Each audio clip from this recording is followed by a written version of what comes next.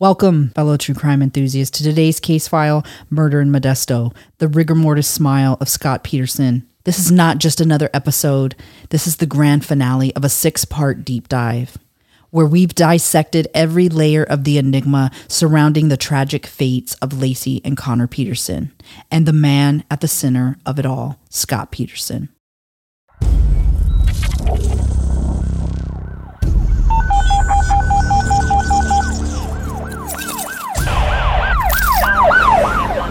Year-old male, 211 Silver Hollow Road, between Lane Road and Cross Patch Road.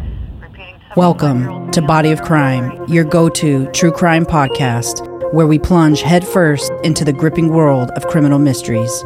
Join your hosts, Jose Medina, Crystal Garcia, and Alicia Anaya, as we deliver the full stories, immersing you in the heart of each case. With spine-chilling cases, in-depth analysis, captivating interviews, and a comprehensive examination of the evidence, embark on a thrilling journey with us as we explore bone-chilling cases from around the globe. Whether you're a seasoned true crime enthusiast or a fresh face in the genre, we guarantee to keep you on the edge of your seat. So put on your detective hat, grab your notepad, and get ready to dive into the thrilling world of Body of Crime.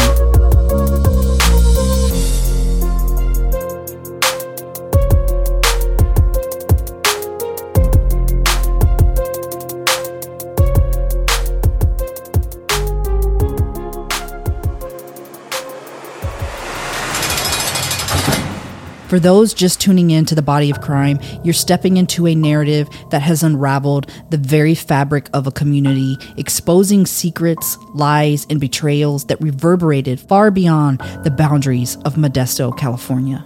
We urge you to trace our steps back through the previous episodes to witness the full, horrifying scope.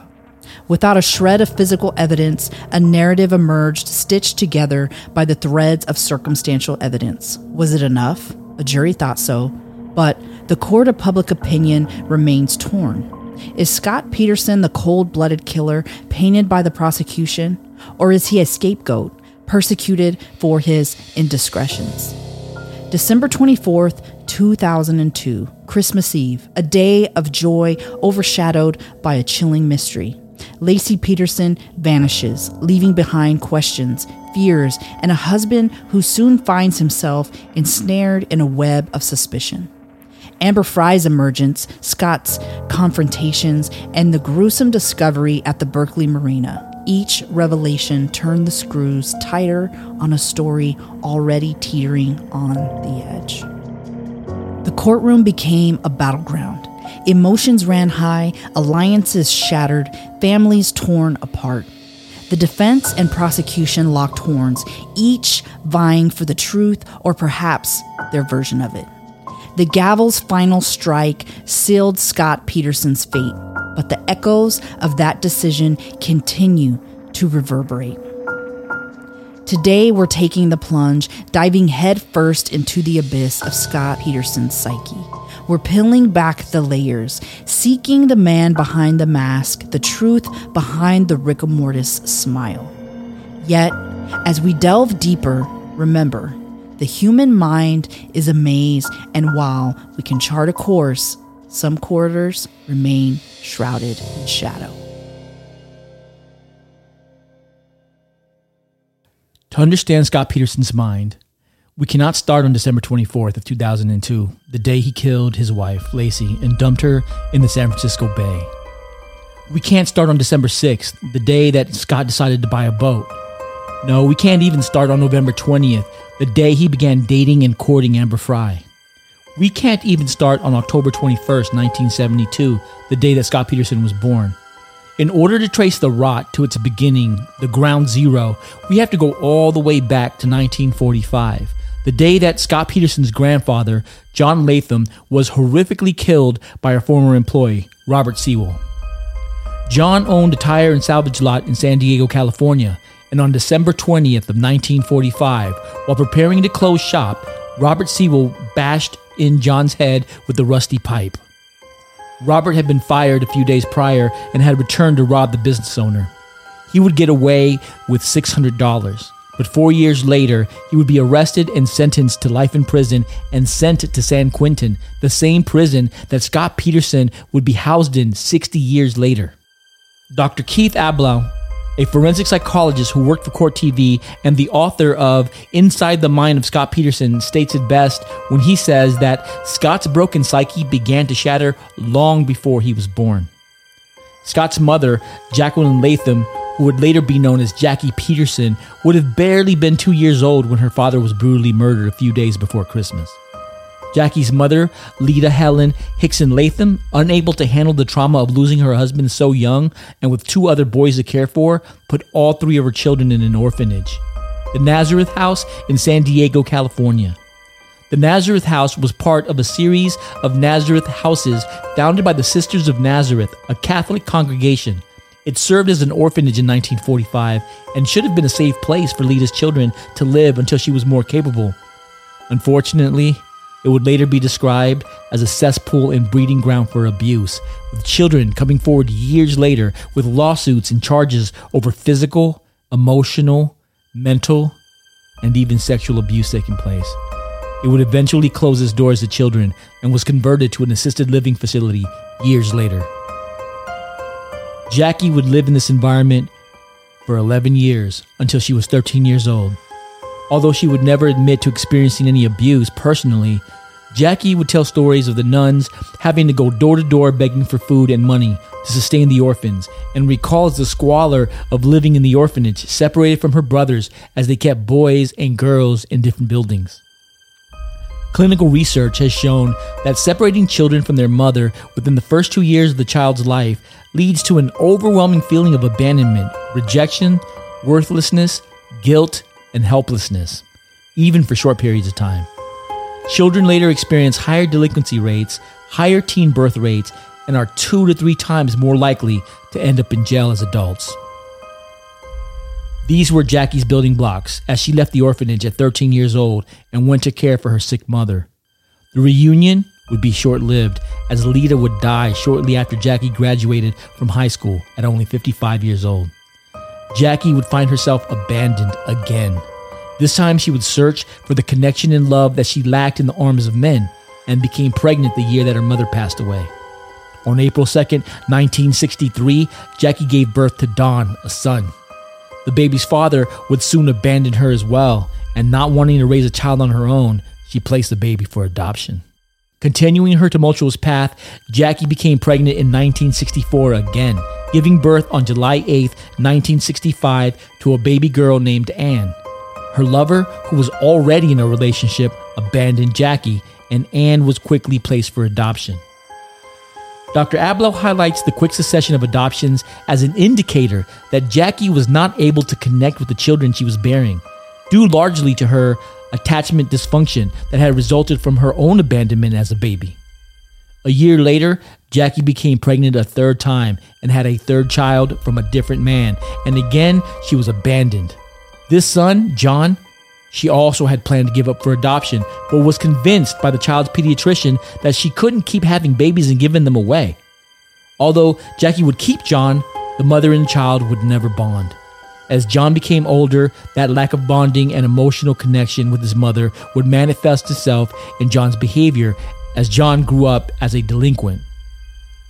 When Jackie met Lee Peterson, she would be a single mother, but as they brought their families together, John would be sent away to live with a relative, with Jackie refusing him the ability to return home. Lee Peterson, Scott's father, grew up poor. It is highly probable that poverty had an extremely negative impact on Lee, who would want to elevate his status in life. For Lee, the ends always justified the means, and he was unscrupulous. He lived beyond his means, driving Ferraris and Rolls Royces that he couldn't afford, and using an alias to avoid bill collectors when he couldn't pay the bills. Family members would describe him as cold and detached, who never bonded with his children, and left his previous marriage to escape children that he didn't like having around. This might explain why John was sent away. Jackie and Lee were 2 perfect pieces of a dysfunctional puzzle. Both appeared to have dissociative personalities and an inability to emotionally connect with their offspring. Scott would be their only child together. In October of 1972, shortly after his birth, Scott contracted pneumonia and had to be hospitalized and placed in a breathing bubble for several weeks. This separation from his mother at his most initial moments of life would likely compound with the lack of emotional connection he would later experience from both Jackie and Lee. Scott's developmental psychology and his behavior as a child would assimilate to survive in the environment that he found himself in. He would learn to adapt by being the perfect child. He would avoid being rejected and thrown out like his other siblings had been. Jackie and Lee would describe their shiny baby boy as a golden child who was quiet and well-behaved. He was so well-behaved that Jackie and Lee once forgot him at a restaurant, with the waiter having to chase him down yelling, "Hey, you forgot your baby." This is most likely where Scott began developing his technique of mimicking behavior. By mirroring his parents, he gained acceptance, and so it was only natural that Scott took up golfing at an early age, as it was Lee's favorite pastime. Soon Scott was beating Lee at golf, and it made his father proud. Lee would brag about his golden boy, saving no expense to give him the best education, the best opportunities, the best childhood experiences, as he and Jackie painted the picture of the all-American family, a family that was on the right side of the tracks. Long gone were the days of the orphanage where Jackie had to rely on the begging nuns for food. Long gone were the days of poverty for Lee. They had elevated their status in the world and now had a golden boy to carry on the legacy. But Scott was living a duplicitous life, and it was already taking its toll on the golden boy.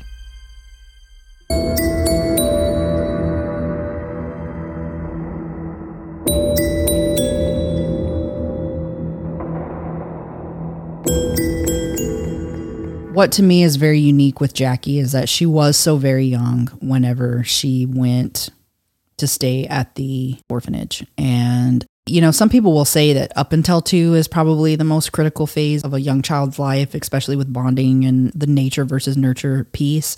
But that actually goes up until they're 6, 7, 8 years old. So when you think about that, she spent those years away from a mother and away from a father. And I can almost bet you that her mother wasn't even showing up for those weekly visits.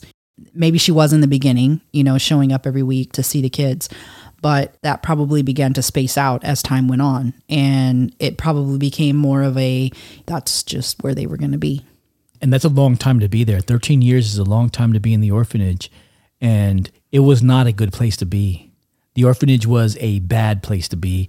It was fraught with abuse, physical abuse, with them locking the kids in the closets, hitting them with rulers, punishing them regularly for multiple reasons. It was fraught with sexual abuse, especially of the girls. And there's a lot of research that talks about siblings being separated and how damaging that is, because already it's traumatizing for a child to be taken from their home as it is anyways. So then you add on top of that they're getting split from something that's familiar to them. It becomes problematic for them. They don't do as well in school. They can have behavioral and psychological problems, and that would manifest in probably all of them. Yeah. And you're trying to understand, as a kid, you're trying to understand, what did I do wrong? Right. Why am I being thrown away? And you don't understand, well, dad got murdered. You don't understand, well, mom's having a difficult time dealing with that. All you know is that you're not wanted. You're being thrown away.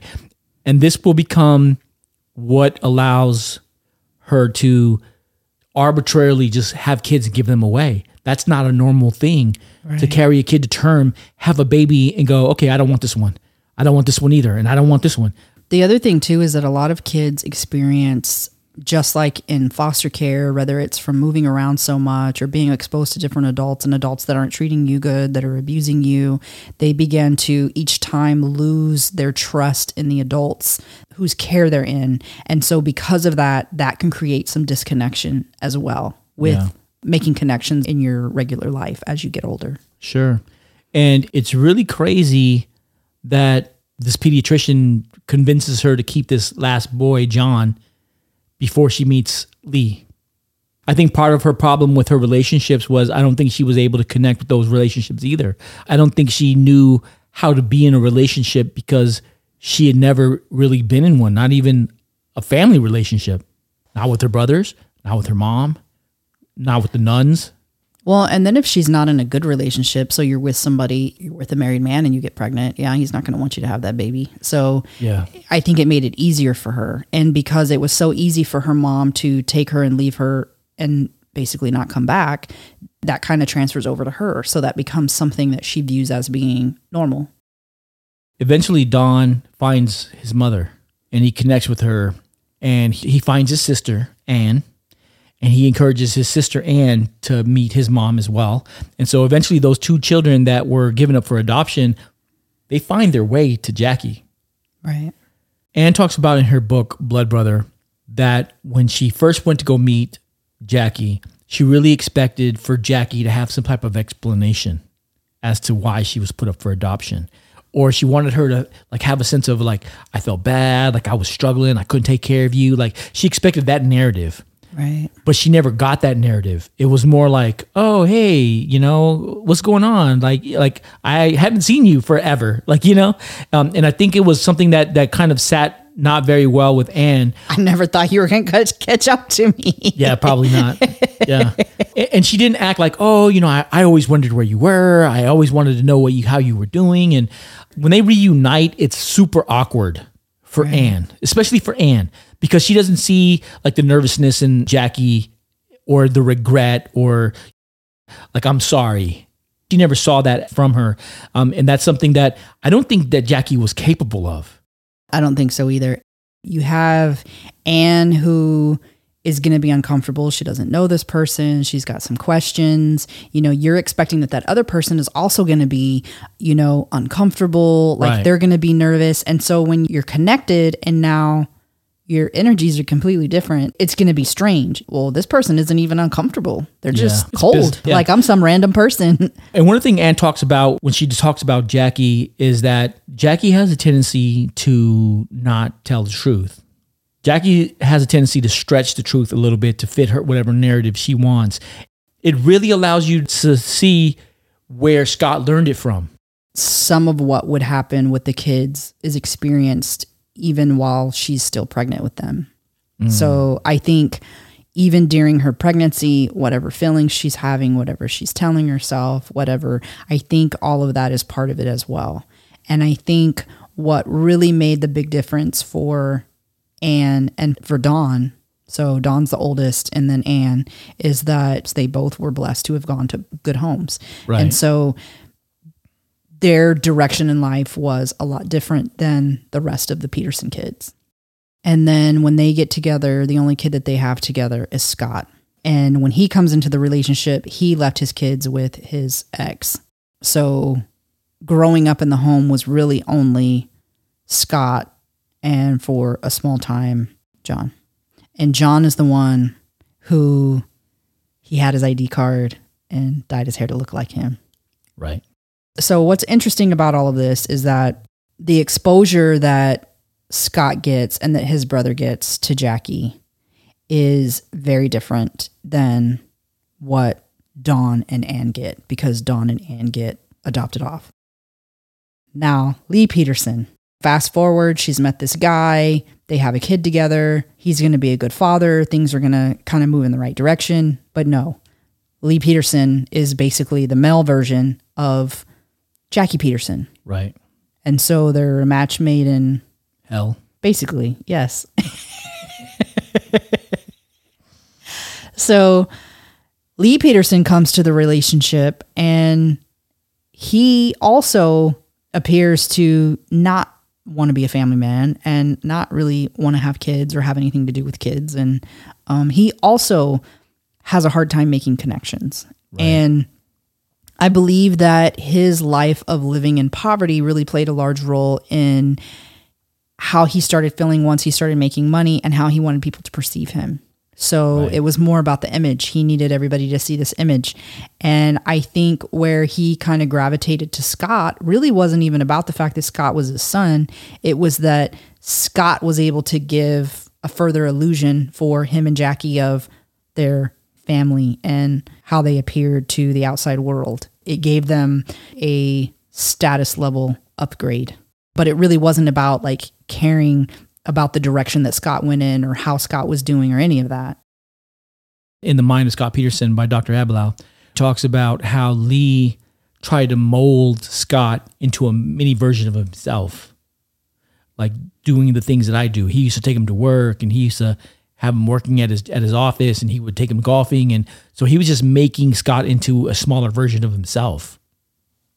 And I don't think that he really emotionally bonded with Scott, more so as he saw him as almost like a hand puppet. And as long as he did everything that he was told to do, and he didn't cause any problems, and he was quiet, and he did what he was told, and he did it well, he was accepted and he was praised. And that praise becomes what feeds Scott. He became conditioned. Yeah, to that praise. Yeah. When he didn't get it, it bothered him a lot. At the beginning of Scott's life, we see that he's isolated in his air bubble when he gets pneumonia. What do you think the impact of that would be for a baby just being born? How much of an impact would that have on a child? Well, it depends. It depends on how long that separation is and if there's no contact whatsoever. Even with newborns, when newborns are sick and in the hospital, a lot of my kids were born premature. And I know that for my oldest daughter, I wasn't able to touch her for a certain period of time because just the stimulation took her heart rate out of range and was dangerous for her. So it kind of depends. But then I had a child who was in an oxygen tent in the hospital, and I stayed the entire time with him in the hospital. And so I was able to take him out for short periods of time and hold him and cuddle with him and feed him and those kind of things, and then put him back in there. And so that allowed for that stimulation, for that touch, for that, for that bonding to occur. But I chose to be there. I wasn't required to be there. I chose to be there. So knowing Jackie, she probably didn't choose to be there. And right. That time you're spending with random people, believe it or not, like there's a lot of research that supports the fact that kids know who their parents are, especially their mom, because they've been in their mom's womb. So he would have known that that person wasn't there, and there would have been a lack of connection. We talked a little bit about Scott and how he begins to mimic the people around him. He is like his mom when he's with his mom. He's like his dad when he's with his dad. As he becomes older, we start to see the same behavior in his relationships. So when he's dating someone, he is like that person, and he takes on their characteristics. We kind of talk about the fact that he was dating a vegetarian, and when she was a vegetarian, well, he became a vegetarian as well.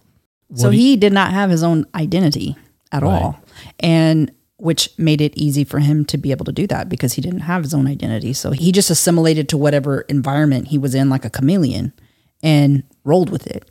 And that can happen by you being conditioned from a young age. When your kid gets hurt and some people will be like, oh, and so the baby turns around and so the baby starts crying because the baby thinks that your reaction means they're supposed to be hurt and crying, right? But what I used to do with my kids was when they obviously weren't hurt and bleeding, when they'd fall and get hurt, when they'd look up at me surprised, I would clap. And I'd be like, oh, you're good, and they'd be fine. They'd smile or they'd laugh or whatever. But when a kid looks to you and sees that their expression is supposed to be something or their reaction is supposed to be something, they mimic it. And that's what happens when you're young. And so if he was constantly experiencing that, where if he responded in a certain way, he was shut down, then he's going to be conditioned to assimilate to that environment based on how he's been conditioned this whole time.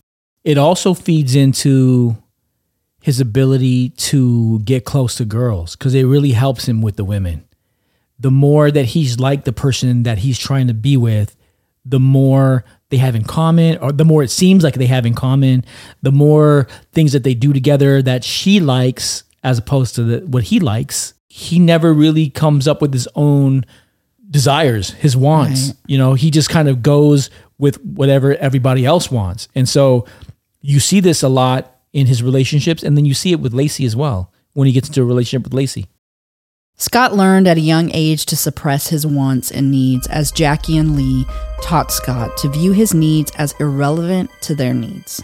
Dr. Abloh describes this indoctrination as a psychological, subtle process that could include something like not feeding Scott when he's hungry and feeding him when he's not, or feeding Scott what he dislikes and not feeding him what he likes, Over time, the child begins to view his wants as irrelevant. Through emotional manipulation, Jackie and Lee could avoid giving Scott affection or even stop communicating with Scott for prolonged periods of time to show their dissatisfaction with his behavior or his performance. This would teach Scott that he could effectively be removed from the family through isolation and solitude.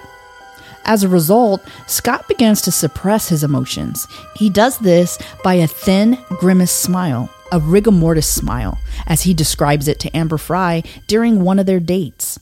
During the investigation, the smile presents itself every time Scott hears something he dislikes, disagrees with, or doesn't want to acknowledge. It's the same smile that members of the jury will see throughout the trial as evidence is presented. Sharon Rocha describes in her book, For Lacey, of a dinner that she was having with Scott and Scott's parents before the two families became adversarial. At this dinner, Jackie was complaining about Scott not allowing them to stay at his house and instead insisting that they remain at the Red Lion Inn. Jackie made a comment mocking Scott about needing his privacy. This irked Scott, who looked at his plate and smiled, without responding to his mother's poke. Sharon could sense he was annoyed. This was a typical interaction between mother and son. Lee would say that his son was being targeted because he didn't show emotion. But the reality is that Scott could not show emotion, not real emotion. He had always been forced to hold it internally behind his rigor mortis smile. Because Scott had spent his entire life mimicking those around him, he did not have a sense of self. His sense of self was driven by the praise and admiration of those around him. His family calling him a golden boy, his high school recognizing him as a golf champ, girls finding him attractive. As a result, he had no internal drive or pursuit of ambitions. Everything was based on those around him. This becomes evident when he decides to go to Arizona State University to pursue a pro golf career. This is not something that he particularly wanted, and as a result, when he gets to Arizona, he doesn't make the team, and unceremoniously, he returns to California. While in Arizona, he told Lacey that he had lived with an older woman. She would have been in her upper 20s to early 30s. His half-sister, Ann Bird, would write in her book, Blood Brother, that Scott had impregnated a girl in Arizona and Jackie had flown there to assist with the girl getting an abortion. It is unknown if Scott had wanted to keep the child or not, but it was evident that Jackie was not going to let her golden boy father a child out of wedlock. It would sully the image that the Petersons were building. It is highly probable that Scott had been conditioned throughout his young life to view pregnancy and childbirth as a negative experience. After all, his mother had 3 negative pregnancies, 2 of which ended in adoption. His father didn't like kids, resulting in a divorce, and Scott had participated in the abortion of his own child. All the ingredients for what was to come. His mimicking behavior carried over into his relationships as Scott became the perfect courter. Red roses became his calling card to the women who he would woo. He would tell Sean Sibley, Amber Fry's best friend in Anaheim, that he had dated a girl in college in San Luis Obispo for 6 months who had been a vegetarian. As a result, Scott had become a vegetarian during those 6 months as well. The day the girl got on a plane and left upon graduation, Scott went straight to a burger joint and ate a hamburger. When he began dating Lacey, who loved wine and eventually worked as a wine distributor after graduation, Scott became an expert in wine. Lacey loved to cook and was a Martha Stewart superfan, with Lacey even taking cooking courses in Italy. Scott mastered the kitchen and became a fantastic cook. When he began dating Amber, who was a devout Christian, Scott took to the Bible, reading verses to Amber, adding God to his vocabulary in discussion with Amber, and even ordered a fake degree for theological studies a week before Lacey's disappearance that detectives found in his home. Scott's primary vice was his need for praise, and this presented in him chasing women constantly. He flirted with the bartender at his wedding. He cheated multiple times while in college with multiple women. He would tell his sister Ann Bird that he had multiple one-night stands and that he was a member of the Mile High Club twice. And he would have an affair with Amber Fry. None of this was about sex for Scott.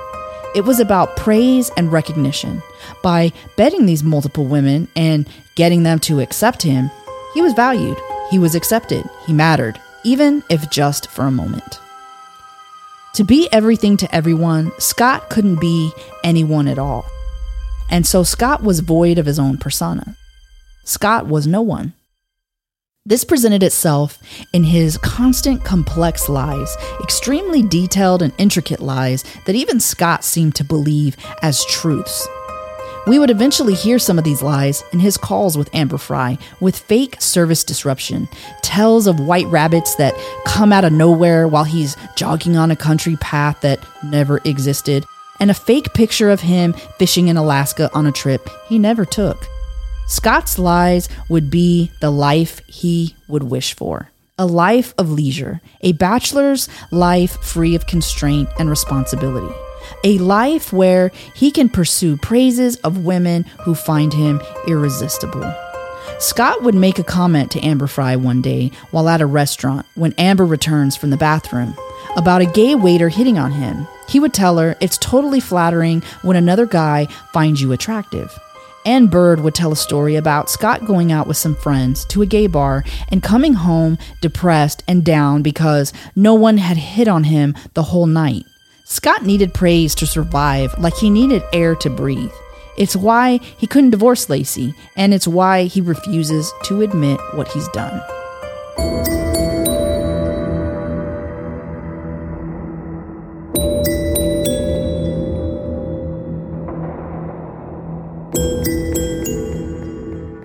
If this truly is who he is, then even in a work setting, he's going to be that employee who's constantly seeking that praise, even when he's really not doing much of anything. He's wanting to be praised for not even going above and beyond, but just doing the bare minimum. But also, he has a pattern of lying, just like his mother. He's been doing it for so long that he's quick with it. It's like a quick comeback. So reflex. Yeah. The problem with his lies is they're not just regular lies. It's not like a lie where you go, hey, I went running when I didn't go running.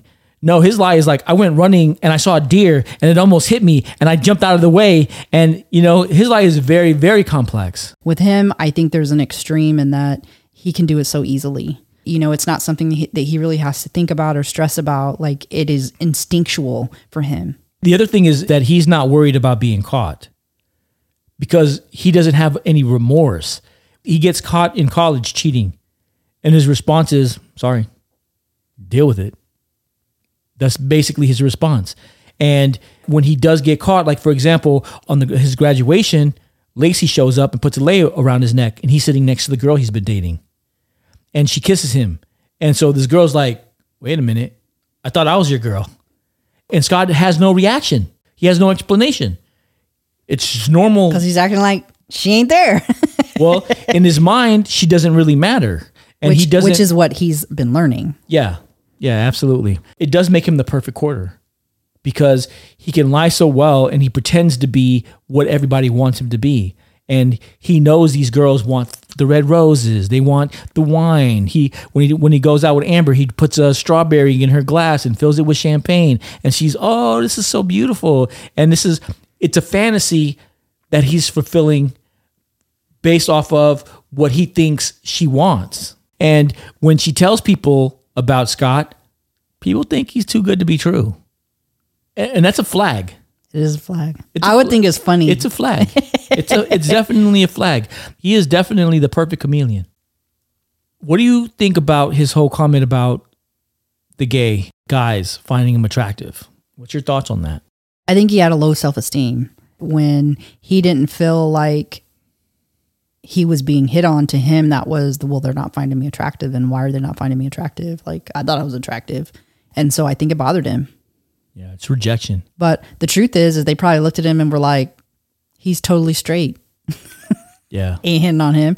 It was probably something completely logical, but he took it very personal. Yeah. Yeah, I think so too. It was a form of rejection for him. When he turned 30, he didn't want to celebrate his birthday because he was going through this whole midlife crisis. He told Lacey he was having a baby and he was turning 30. And I think it was because he was feeling like as he's getting older, he was losing that allure of that shiny young guy who's just attractive to all the girls and all the girls want him. And I think he was feeding off of that. And that was important to him. And he was going to lose that. With Scott craving praise from anyone who was willing to give it, and transitioning from a male copy of Lacey to a male copy of Amber, as he begins to fall in love with Amber, we're forced to look at the psychological factors that would allow Scott to cross the line of human decency and commit a heinous crime like murder. In analyzing Scott's psyche, we use Dr. Jim Fallon's trifecta of diminished frontal cortex activity, a cocktail of the warrior DNA genetics and historical trauma as key ingredients to drive someone to murder, as factors for the proper ingredients to make a killer. To effectively disassociate and present with such complete lack of empathy as we experience with Scott, who we hear romancing Amber a day after Lacey's disappearance, there's a high probability that Scott has a diminished frontal orbital cortex. Although his brain hasn't been scanned to determine this, it's highly probable. We can also agree that Scott potentially has some of the warrior genes in his genetic makeup. These genes are transferred to boys from their mothers, and Jackie appears to have a callousness and a lack of empathy based on her life decisions. Finally, although there's no physical or sexual abuse of Scott, we can see a deep level of psychological abuse in Scott that stems from his mother's detachment and void of connection to her son. This presents in his mimicking behavior and lack of self-worth. When assessing Scott's psychosis using the dark tetrad, which include narcissism, Machiavellianism, psychopathy, and sadism, we find some correlation there as well. Scott is definitely a narcissist, which stems from his inability to function without constant praise. He has a constant obsession with being seen as intelligent, handsome, and successful. His lies drive that perception in others to view him as he wishes to be viewed and not as he is. When one of his teachers says Scott was kind of smart in an interview, Scott responds with, "I'm very smart." Scott also has a high level of Machiavellianism. This is also a trait that his father Lee exhibits. The end always justifies the means for Scott. Men with a high dose of Machiavellianism tend to be charismatic and charming. Typically, these types find it easy to move away from close relationships when they no longer serve their purpose. We see this behavior in Scott with the girls that he cheats on when he's in college, often being non-responsive to their outburst or anger when he's caught. He easily shifts away from Lacey as he focuses his affection on Amber. Scott is psychotic and displays psychopathy, not only in his decisions, but also in his behavior. This antisocial disorder often presents as an overwhelming calmness in the face of high-pressure situations. We see this with Scott on multiple occasions, but most predominantly in his first interrogation with Detective Broschini. He lacks any sense of guilt, even going so far as to tell Diane Sawyer bold-faced lies that can easily be disproved, and he is extremely dishonest and potentially a pathological liar, lying about the mundane, even when the lie serves no purpose. Where Scott is found lacking is in the sadism personality disorder. His lack of sadism may be largely due to a lack of exposure to violence growing up. He doesn't display any factors of this disorder, and may be why he chose a soft kill method for Lacey's murder over a violent act. This would explain his comment to Diane Sawyer where he exclaimed, "Violence against women is unapproachable." I think everybody sitting at home wants the answer to the same question. Did you murder your wife? No, I did not. And I had absolutely nothing to do with her disappearance. And use the word murder, and yeah, I mean, that is a possibility. It's not one we're ready to accept, and it creeps in my mind late at night and early in the morning. And during the day, all we can think about is the right resolution is to find her well. But as you know, increasingly, in the public, suspicion has turned on you. Yes, definitely. Did you ever hit her? Did you ever injure her? No. My God, no. Violence towards women is unapproachable. It is the most disgusting act to me.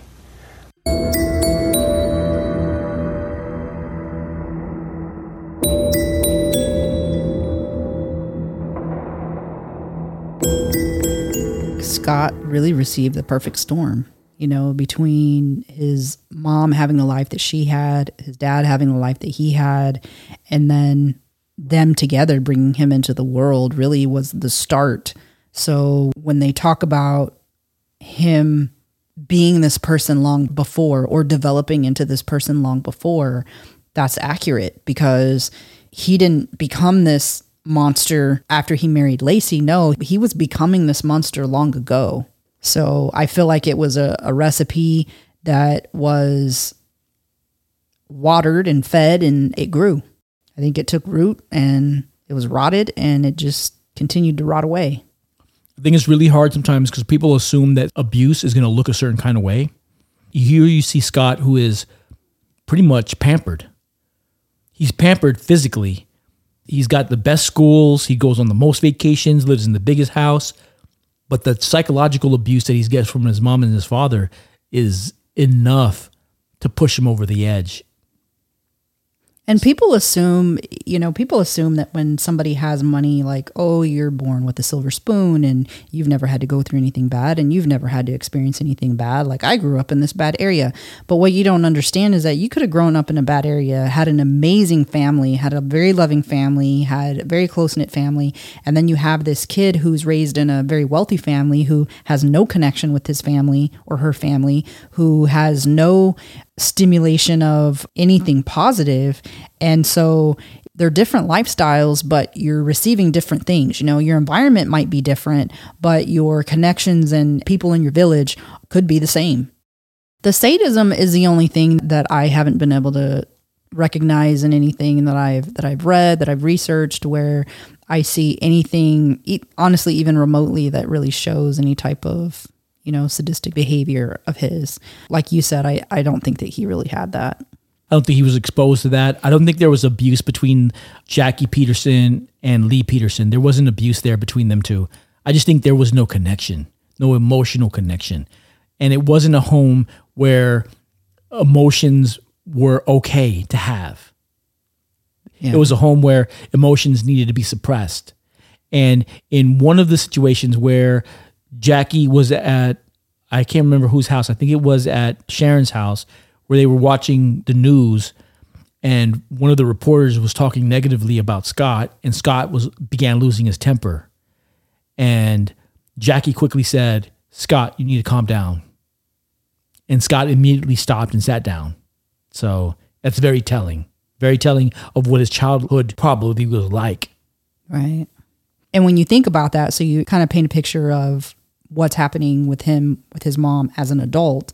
As a child, when you don't allow your children to express themselves, obviously you don't want them to do anything drastic, but it's part of learning who they are. It's part of developing your sense of self. It's part of developing your ability to make critical decisions and those kind of things. And so when that process is interrupted, then there's going to be a disconnect. Let me ask you, he's so good at mimicking. Why do you think he has a hard time pretending the emotions to Miss Lacey and Connor? You hear about him crying to Amber when he tells him about his wife is lost, when he's faking it on the 9th of December. And he breaks down crying, and she's saying he can't barely breathe. He's sobbing and he's in tears and the snot's running out his nose. Like, why can't he have that emotion about Lacey and Connor, but he can pretend to have it with Amber? I don't think that he's attempted to try to spin that scenario before. So I think that was difficult for him. It's like playing a role that you've never played before. You're used to playing funny roles, and now you're playing a serious role. A lot of times as viewers, we'll see that and be like, meh, he ain't cut out for this role.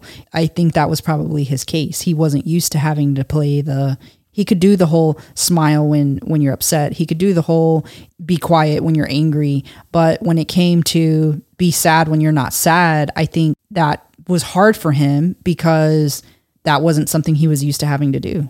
It wasn't in his toolbox. No, he didn't have that tool. When we turn to the experts that have assessed Scott Peterson's psychology, we find many that align with our perspective. These include notable experts like Dr. Alexandra Stevens, a forensic psychologist who has emphasized that individuals like Peterson often demonstrate traits associated with narcissism or even sociopathy. She mentioned Scott's ability to compartmentalize, to separate different facets of one's life entirely. Dr. Alexandra Stevens is no stranger to the labyrinth of the human mind. With over 15 years diving into the psyches of some of the most perplexing individuals, she offers a unique lens to understand Scott Peterson.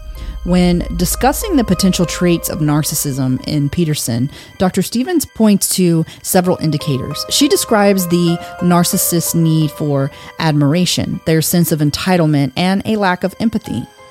It's not just about vanity, she explains. It's about an inflated sense of self-importance. They believe that they're special, and because of that, they expect preferential treatment. But Dr. Stevens quickly adds a layer of depth to this analysis. Narcissism, she explains, isn't a monolithic trait. It exists on a spectrum. While some might have mild narcissistic tendencies, others exhibit severe forms, nearing what professionals label as narcissistic personality disorder. The narcissist needs to be the center of attention, and anybody else that's getting any attention is a threat. Anybody else that's getting laughs, anybody else that's getting focused on, anybody else that's of interest, we need to get rid of them because all the attention needs to be on the narcissist. They have a really pathological need for admiration. They need people to tell them how smart they are, how interesting they are, how special they are, show them how entitled they are. And if that doesn't happen, they get very upset. They get very frustrated, and they can go on the attack. And when we say a lack of empathy, these folks just don't have the ability to stand in somebody else's shoes. Somebody might show up late to work and you say, "Oh, you're never late. What happened?" They might say, "Oh, just as I was leaving this morning, my dog got out and was hit by a car and killed my dog." What would be a normal reaction? People would go, "Oh my gosh, you must feel terrible. I'm so sorry." Not a narcissist. A narcissist doesn't have the ability to identify with that person's feelings. So they might say, "Well, you're here now." Or, "What kind of dog?" "Well, you'll have to get another one." So anyway, what I was wanting to talk to you about, they have no ability to reflect feelings. They have no ability to identify with what that person might be experiencing at the time and be empathetic. Now, this is different from sympathetic. I'm talking about empathetic, where they can identify with that person's feelings, put themselves in their position for a minute, and understand how they might be feeling. They don't have that ability, which is why it's very difficult for them to ever have a close relationship with anybody. So we're talking about a sense of self-importance and entitlement, preoccupation with fantasies. They create this world of how special and how important they are. They believe that they're special. They believe that they're unique. They're very exploitive. They're very arrogant. So you'll see them doing something that you would think, "Oh my gosh, they must be embarrassed about this." They don't read the room. You might see them saying or doing something that anybody would be embarrassed to say or do, and everybody in the room's rolling their eyes. The narcissist doesn't see that because they don't read the room. They're not interested in anybody's opinion. They just want to know that they're the focus of attention, and they assume everybody thinks they're as special and unique as they think they are. In Peterson's case, the ability to lead a dual life, to compartmentalize his actions with Lacey and his affair with Amber Fry, suggests a more profound ability to disconnect from the emotional ramifications of his decisions. However, Dr. Stevens also warns against hastily boxing Peterson into a neat category. The human psyche, she reminds us, is multifaceted. Sociopathy, for instance, is another area worth exploring. Sociopaths often lack remorse, can be incredibly charming, and are master manipulators. But she emphasizes the danger of diagnosing from a distance. We can identify patterns and behaviors, she notes, but a complete understanding often requires deeper, direct evaluation. In essence, while the glimpses into Peterson's life provide telling clues, Dr. Stevens' insights remind us of the vast complexities of human behavior, a tapestry woven from biology, upbringing, environment, and personal choices. And in that intricate weave, the search for clear answers continues. Another perspective comes from Professor Leonard Matthews, a criminal profiler with over 2 decades of experience. He points out patterns seen in other cases, the charm that masks the deceit, the coldness hidden by everyday interactions. Yet he reminds us of the uniqueness of each case, stating each individual has their triggers, their breaking points, their reasons. Our job is to piece them together, but sometimes the puzzle remains incomplete. While these expert opinions shed light on possible psychological explanations, they all resonate with a common theme. The human mind is intricate, and its motivations at times remain elusive. We can speculate, analyze, and theorize, but there's always an element of mystery, a part of the story that stays hidden in the shadows.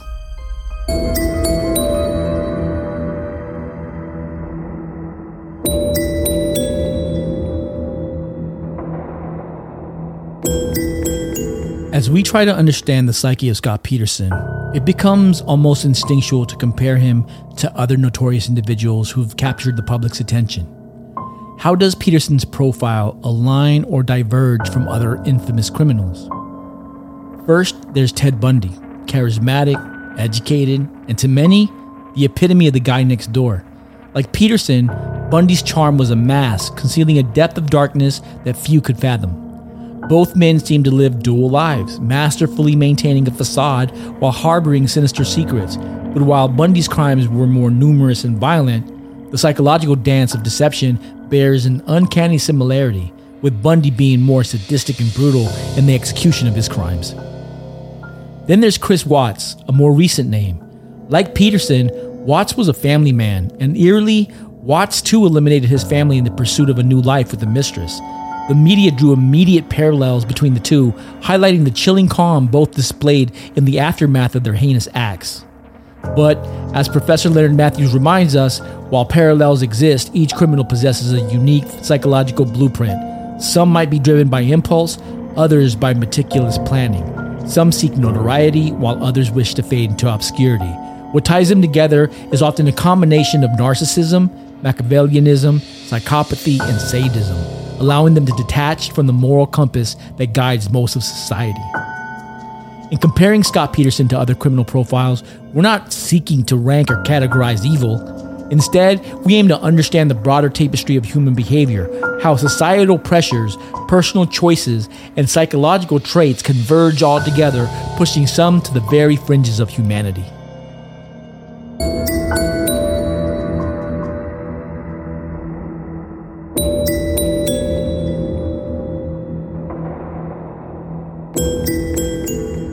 Psychology is very complex, and there's no exact measure where you can say Ted Bundy is just like Chris Watts, like they're on the same level. There's things that are different. There's things that happen differently with their parents, with their environment, it's like putting 3 people next to each other and saying, I want you to cook this meal and put your own spin on it. So you've got these 3 meals and they're making the same meal. Let's say that they're making spaghetti. They're all making spaghetti, but they're all putting their own spin on it. That's what happens with each one of these individuals psychologically. So one person might put more salt. One person might put more pepper. And even though they all have salt and they all have pepper, they're going to taste different because they all have different levels of salt and pepper. Right. And I think the same goes for psychology when you're trying to, look at somebody and say, well, what makes this person tick? What makes this person do what they're doing? They could have a lot of similarities. They might all have that one component, but one of them might have a component that's off the charts because maybe that kid was abused every single day, 4 times a day, whereas this other person was abused once a day. So those levels are going to be different. I don't think that there's ever going to be two individuals who you're going to be able to put side by side and say they have the same psychological makeup. It's just not going to happen. Right. And I think it's really easy for people to think of it as like a code. Your number is 1, 2, 3, 4. His number is 1, 2, 3, 4. You guys are exactly the same. And what we realize is that when we look at those three factors that Dr. Fallon talks about, which is preorbital frontal cortex, the diminishment of that part of the brain is going to be on a spectrum. Right. It's not going to be, it's either all there or all gone. It's going to be, well, maybe it's 75%, maybe it's 85%, maybe it's 30%. That's like your salt or your pepper of what you're deciding to put into the mix. And then you have your 10 DNA genetics warrior genes. And somebody may have 10, but another person may have 5. One person may have 1. So again, you're on a spectrum. So that combination, then you have trauma. Well, you can have sexual trauma. You can have physical trauma. You can have psychological trauma. You can have all three. You can have a combination. The severity can be different. Right. So there you're really talking about probably 1 million different variables of combinations that you put together to come out with that psychology that creates a person who is capable of committing a murder. And the way that presents itself is going to be based off of their experience, their exposure to violence, their surroundings. Are they nurtured? Are they not nurtured? Or are they having good experiences? You can even have someone who has no prefrontal orbital cortex activity at all. You can have someone who has all 10 of the warrior genes. You can have someone who's had the most traumatic experience that you could possibly imagine. And that person doesn't become a murderer because they have good influences in their life. They have a good role model. They have good mentors. They have good friends. They have a good environment. Maybe not when they were growing up, but now they have those things. They have good relationships. They have a good person who is a good partner to them. Like that all can be the thing that stops a person from becoming a killer. Right. So just because all those markers are there doesn't mean this person is going to be a killer. If that was the case, it'd be so easy to just be like, okay, you go ahead and step forward. You're going to be a killer, so I need you to go ahead and step into your cell.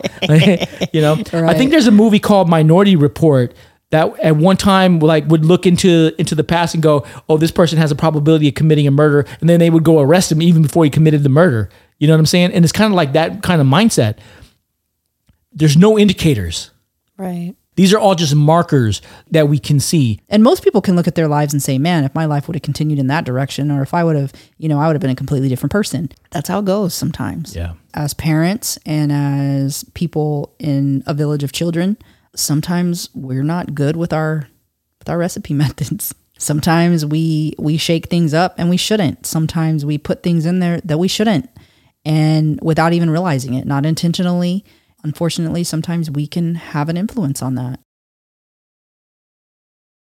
The trial of Scott Peterson wasn't just a legal proceeding. It was a media spectacle, a national event that had millions glued to their screens, hanging on every twist and turn. Peterson, clean-cut and often emotionless, sat in the defendant's chair, the weight of evidence and public opinion pressing down on him. Throughout the trial, the prosecution painted a picture of a man trapped by his own web of deceit, willing to go to the extreme lengths for freedom from familial responsibility. Evidence such as the boat purchase and concrete anchors became central pieces of the narrative. His relationship with Amber Fry, underscored by recorded phone calls, further deepened the intrigue. Yet, what stood out to many wasn't just the evidence, but Peterson's own demeanor. Some saw a stoic figure, perhaps overwhelmed by the gravity of his situation. Others perceived arrogance, a man confident in his ability to escape the noose of justice. When the verdict was read, guilty of first-degree murder for Lacey and second-degree murder for their unborn son, Connor, the nation exhaled a collective breath, either of relief or disbelief. But Scott did not react, only smiled his rigor mortis smile. And with his sentencing to death, the legal chapter closed, but the public discourse, that continues to rage on. In the aftermath, Scott Peterson became a fixture in the annals of American crime. Documentaries, books, debates, his name continues to echo long after the trial's conclusion. Beyond the media frenzy, the case forced society to confront uncomfortable realities. The masks people wear, the secrets lurking in suburban homes, and the lengths some might go to escape perceived shackles of responsibility.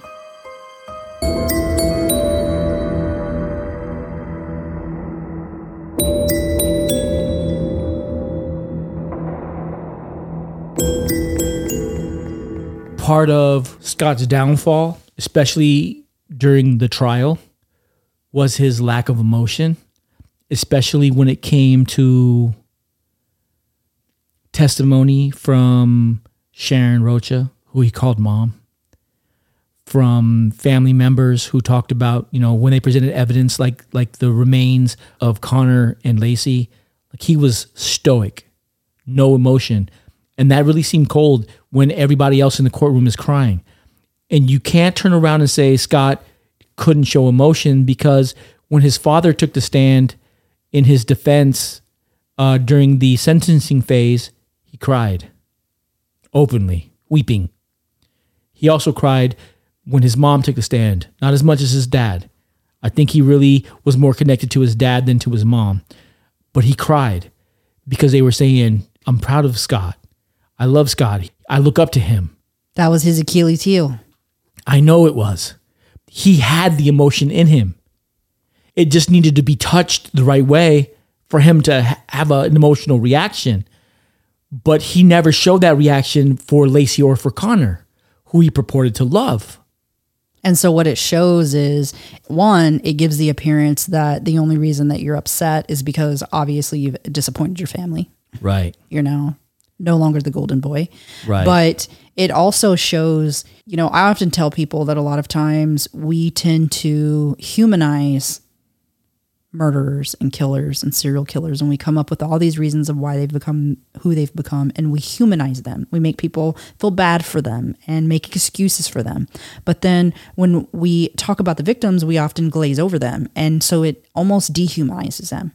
And so in Scott's case, when he's being stoic, and that's what people are seeing, it gives the impression that he isn't impacted by the humanizing of a victim. Right. And it isn't just any victim. This is somebody that you have said that you love. This is your spouse. This is your unborn child. And so by him not having those emotions, he's not impacted by that humanization that everybody else is experiencing, which he should already have, because this is somebody who's connected to him. Because Scott was never allowed to express emotion, and he never really had his own personality, I don't think he had a playbook for how to respond in that particular environment. And so when he's being questioned by Detective Broschini, and he's asking him questions, he don't know when he's supposed to be angry. He doesn't know when he's supposed to be, because he's not angry. He's really not angry. When he becomes angry, he acts angry. And you see that when the reporters are coming to his house and they piss him off, and he reacts to that in an angry kind of way. But when he's being questioned and he's talking to reporters, and he doesn't know the emotion that's supposed to go with his response. And so because he doesn't know the emotion, you get the blank stare and the rigor mortis smile. He doesn't know how to react to it. The other thing too is that I think because he's so good with his lying, that when he's asked questions that a normal person, like something small that really catches people up is when you make comments like she was, and those were things that he was doing, or saying the house instead of our home, or, and it's because he's so used to those elaborate lies that he would tell that he wasn't ready for telling something that needed to be believable. Those are psychological slips that are subconscious. Yeah. It takes a lot of energy and a lot of focus to be consistent. When you're telling a lie, it's hard to remember all the aspects of those lies. And when you know the truth, it's hard for your brain to keep that stuff together. And that's why you use the wrong tenses. And the other thing too is that something that can trip people up when they're trying to lie is that when somebody's trying to keep a lie straight, they're constantly thinking about what their answer is going to be. So when you ask this, is what I'm going to answer. But if you say something that's triggering to them, then it interrupts that pattern of them thinking of what they're going to say next. And so a lot of times that's when something will come out as well that they haven't prepared themselves for. And so it comes out obviously not how they want it to come out. Yeah. And the way that a liar will counteract that is they'll repeat your question. They'll say, you want to know where I was? You want to know what I was wearing? To give themselves time. Yeah, because now they've got to change course. They got to remember the lie and make sure that whatever they say next is in alignment with the story of how it's been going. So it really causes you to do some mental gymnastics. Right. And the other thing too is that, like in his interview with Diane Sawyer, when he made the comment about how he had watched all the stuff about, guys who kill their wives, you basically just told everybody that you've looked all this stuff up. And so you know how you're supposed to respond. You know what people expect. Why were you doing that? And I think another part of his mistake in that conversation too is when he said, you say murdered, and that's a possibility. And I think about that late at night. And then he realized, well, shit, I should have been thinking about this the whole time. And I think about it in the morning, and I think about it in the afternoon. Well, so always, right? So you always think about it. But you could tell that wasn't what he was going to say. Right. Because that's not what the reality was. The reality is that he doesn't think about it at all through the day because he's calling Amber. Yeah. And at night, when he's getting ready to go to bed, he's thinking about it. It's a little slip of the truth that comes out in his BS. And so it's very, very telling. Very telling. As we conclude this deep dive into the life and psyche of Scott Peterson, we're left with more than just facts and timelines. We're confronted with the unsettling truth about the human condition and its capacity for duality. People, even those we think we know, often harbor depths that remain unseen and misunderstood. In our quest to understand, we've journeyed through his early years, we've examined the dualities of his life, we've weighed expert opinions, and we've relived the tumultuous days of the trial. But perhaps the most profound realization is the acknowledgement of our own limitations in truly deciphering the complexities of the human soul. Scott Peterson's story challenges us, urging us to look beyond the surface, to question our own biases, and to grapple with the mysteries of human behavior. It's a stark reminder that behind the headlines and behind the verdicts and the public's opinion lies a complex web of emotions, choices, and circumstances. As we move forward, let's carry with us not just the story, but the lessons that we learn. The importance of empathy, the pursuit of understanding, and the recognition that each of us in our own way grapples with our own duality. Thank you for joining me on this. Thank you for joining us on this journey. Until next time, keep questioning, keep reflecting, and always seek the truth that lies beneath the rigor mortis smile.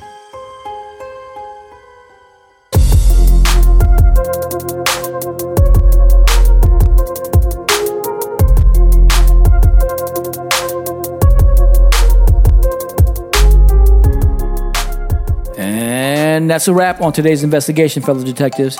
If you found this episode both enlightening and captivating, then please subscribe to our podcast show and our Patreon. Leave a review and hit that like button. Share our podcast with others and engage with us on our website and social media platforms. You can find us on all major podcast platforms as well as our website at www.bodyofcrimepodcast.com, where you can access all of our episodes and bonus content, including valuable resources. By expanding our community, we believe we can make a greater impact in our pursuit of truth and in shedding light on crucial cases. If there's a case that you'd like for us to cover or a personal story you'd like to share, please don't hesitate and contact us through our website. We always welcome your feedback and suggestions. Until next time, stay sharp, and thank you for tuning in to the Body of Crime podcast. Bye.